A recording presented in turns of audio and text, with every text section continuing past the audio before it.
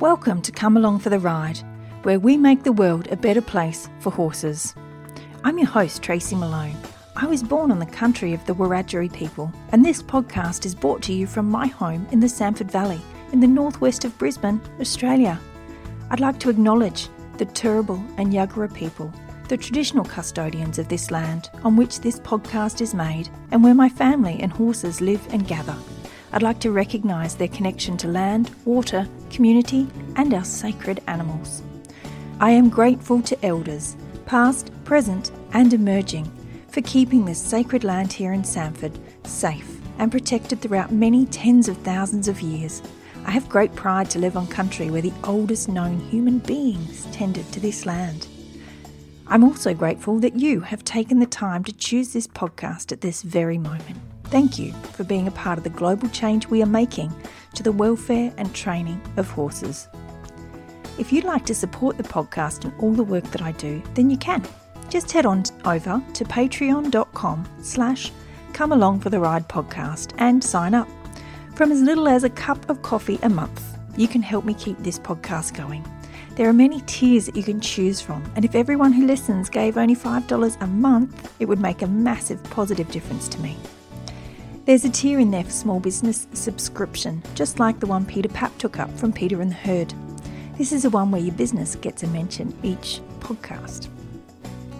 Peter works with equine behaviour and trauma recovery and equine communication, human and horse relationship building. Peter has actually had communication with my mare Gypsy, who's the one you see in the podcast picture with me, and he was spot on about everything, so I can highly recommend his work personally. You'll find the links to Peter's work in the show notes. I'm looking for someone to help me with the admin side of the podcast, not the editing, but the admin. Emailing potential guests, following up with them, booking their interview times. This can be done from anywhere in the world, so you don't have to be in Australia. It is a casual and a paid position.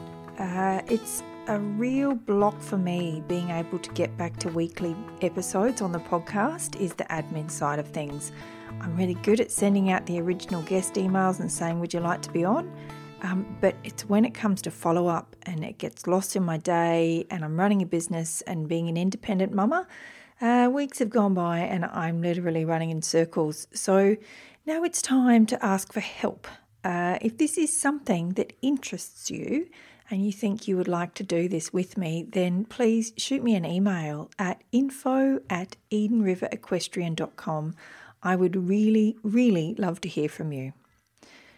Today is a solo episode, and as there's been some amazing insights unfolding recently, and I wanted to share them with you as, you know, it's entirely possible that they may land with you and help you in the way they did when they landed with me. Firstly, it's really important that I say how much I respect and adore body workers, hoof trimmers and people whose life it is to help horses, and I mean physically help horses every single day. Just because something and sometimes they get something wrong, it doesn't make them a bad person or not good at their job. It also doesn't mean I throw them under the bus and say bad things about them in the community or anything to name and shame them. I get that this whole business is tricky, and when you have a being like horses who can't speak in words to tell us why they won't lift their leg or why or when something hurts, then we're all left having our best guess, and even after handling hundreds of horses, you know, sometimes people still get it wrong, and that's okay. I've disagreed with a few things that have happened and still happily use the people on my horse. You know, we all have bad days, we get things wrong sometimes. You know, I'm a parent. I make mistakes all the time. And if I find also that if you work with people through the difficult patches and come to an understanding together, you have a depth of relationship and connection that can only have a positive effect on your horse. So please know in these stories that I don't ever want to put anyone down. Nobody has done anything wrong here. This is just a story about what I needed to learn, how I learned it, and what that has been able to do for me and my horses. And I guess the question I have is, have you ever wondered what your horse needs from you in terms of support? What does support mean to you? And what does support mean to your horse? For those who followed me on this podcast for a while, you know that I had a standardbred called Solly, whose story made me stand up and be a true voice for my horses. You see, I used to think everyone knew more about horses than me, as they were the experts who worked with horses as their full-time job. I thought that if they said my horse was misbehaving, then that's what my horse was doing. For those of you who don't know the story of Solly, I'll give you the short version. Solly was a standardbred that I adopted from a rescue, and he would always resist having his hind legs trimmed every single time. He would never offer them to me at non-trimming times. He simply hated it. And when they were finally lifted for trimming, he would snatch them back and avoid. Swinging his hind in a way at every movement towards his hind. I would stand on one side, the trimmer would stand on the other. It became quite dangerous sometimes. And to me, that said pain. He had no reason to object other than pain, in my opinion. My trimmer was a body worker and couldn't find anything really in his hind end, so decided it was disrespect and a learned behaviour. In the end, after many years of having Solly and for many reasons, I surrendered him back to the rescue where I adopted him. And mostly those reasons was I was in the bad habit of collecting horses that were meant for family members, and said family members did absolutely nothing with them, and my load was way too heavy and the land was suffering and something had to give. It kind of snuck up over me over a period of time, but I just made choices that weren't good for me or the horses in the long run, and I had to do something about it. So he went back to the rescue that I adopted him from because they have that policy and they're excellent. We did it slowly and over time, and there was no rush, and I wanted to make sure he just went to one person, not getting handed through a bunch of people. So we all did it the best way we could. And he went to a beautiful woman, and she had a different body worker and a vet look at him. And they found that he definitely did have hind end issues. His pelvis was misplaced, and it would be very hard for him to hold his hind legs in the air. And they also found that he had a respiratory disease, and in the end he was euthanized. He was only using about 30%. And I think it was the disease in his esophagus that usually is only in ponies. And so he was put to sleep, and the day after he was put to sleep, he came to me, in that moment when you wake up in the morning, the time just before fully waking, and he was showing me, he came right up to me and put his head to my head, and then off he went, and he was showing me his amazing canter and saying he was happy and free. And while this was a beautiful thing to behold, I made a promise to myself and to him in that moment that I would be the voice for my horses, even when the experts said I was wrong, because I was right. I just trusted a body worker who didn't have the skill to get right in and figure it out. And I'd put all my eggs in one basket instead of trusting myself. I promised him I'd find the right person to work with my horses, who was able to listen to them when they said no and start asking why and having conversations instead of assuming bad behaviour. And I did from then on. But that doesn't mean everything got fixed in one moment. So again, that trimmer and body worker, like I said before, was and still is excellent. There's no bad feelings or thoughts here. It's me who got it wrong. I knew deep inside that it was pain, and I should have found another body worker who went deeper to help him, and I didn't. And I failed, not that trimmer and body worker. That was on me. I then found a trimmer who also did body work and a new type of barefoot trim that I loved and the look of. I really loved this type of barefoot trim. When she came to trim, I gave her clear instructions on how my horses were to be treated. No hitting, no aggression, just working together, little breaks if they need their hoof back, and taking time to make sure the horse is not stressed. And she did that, and it was great. And over time, Kiowa began walking away when her hind leg, when the trimmer would go to get her hind leg. And I was amazed and said, it has to be pain, as Kiowa is the kind of horse who knows where you're going and will offer her hooves up. She's always been like that. And so this behaviour was unusual. And the trimmer did some body work and got her through a few more trims and over the next few months. And it was similar, she resisted and she was resisting more and more each time. And then one time Kiowa absolutely refused to give one of her hind hooves. And the trimmer did body work and said there's no pain in that hind leg and continued first gently and then with more pressure to get Kiowa to comply. I did ask if it was her other hind leg that was in pain and maybe she couldn't stand on that leg for too long. And, could that be the issue? And it was possible but not likely. And I was told that because she could lift her leg in a certain way, it certainly wasn't pain. And because I refused to allow her to tie that hind leg and do more manual things to get her to do it, she ended up leaving. With only 3 of Kiowa's hooves trimmed, we both agreed that we needed to leave it because it was getting too stressful for everyone. And so I had a trimmer come once to do my girls, and he does the same type of trims and fills in for the trimmer I had at that time when she was away. And he was very calm when he came that one time. And I thought, well, maybe his calm and gentle ways could help her right now. So I gave him a call and he came out and I said, I literally need you to trim one hoof and that's it. So he really calmly and gently worked with Kiowa and she nickered when she saw him. And she allowed him to trim that one hoof and he held it low and did it in small batches and really gained her trust. And it was beautiful to watch. And it was done in 5 minutes. You can imagine my relief after taking an hour to attempt the same hoof just one day before was done in 5 minutes. So that trimmer is still my trimmer now, as Kiowa chose him by her actions. She showed me very clearly. And who am I to argue when she asks for somebody, in that clear way? So he is still our trimmer now. What was interesting is that I'd had various body workers attend to Kiowa and most of them said she had hind end pain and did their best to help her, but to no real avail, nothing really came of it.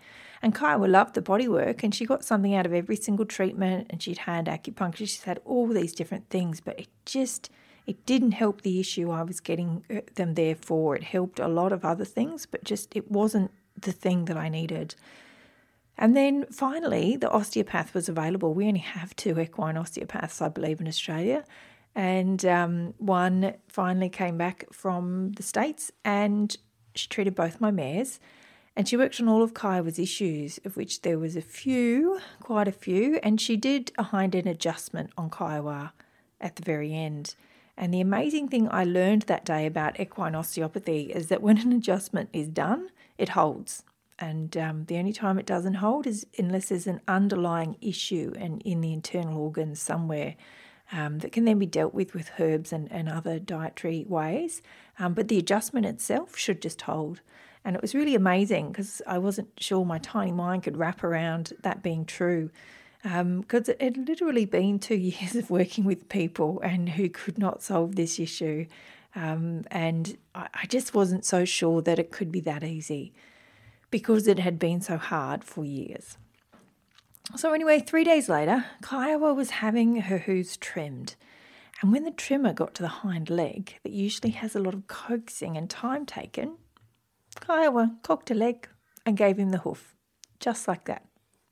Just like she had for all of her life before 2 years ago. She offered it up like all the pain of the last 2 years had simply never happened. Can you imagine what that was like? All I could say was, I knew it. I knew it. And I may have had tears in my eyes. All those times I was told she was being difficult. All those times I was told she was being disrespectful. All those times I said it was pain and was told there was nothing presenting, that it was behavioural. I knew she was in pain and I simply hadn't found a way to help her until now. And the relief was real. And the struggle of the last 2 years was finally able to be released from my nervous system and hers. So thank God for that. And I really wanted to share this story with you, as I hope you can know that when you are told your horse that you know better than any body worker or hoof trimmer ever could, changes their behaviour, either all of a sudden or slowly over time, and you know deep down that this is not normal for your horse to be this way, then keep searching, keep digging, find the right people. If your body worker can't find it, then look up a body worker that goes deeper, like a chiro or osteo, and keep going until you get the right answer. It may take time. Mine took 2 years, but I can tell you it was well worth it. And if you do believe it's behavioural, then you can figure that out too. My Kiowa is out of pain and will be having her osteo check up in a few weeks to make sure the adjustment held and that the issue is not internal, because it could actually be her ovaries that are making her hips go out, and so we're keeping an eye on that. Then when we're ready and it's all given the okay, we're going to finally begin training again. So I'm very excited about that. This story is about one way of how you can support your horse. And I'm not saying every time your horse won't offer its leg that there's pain involved.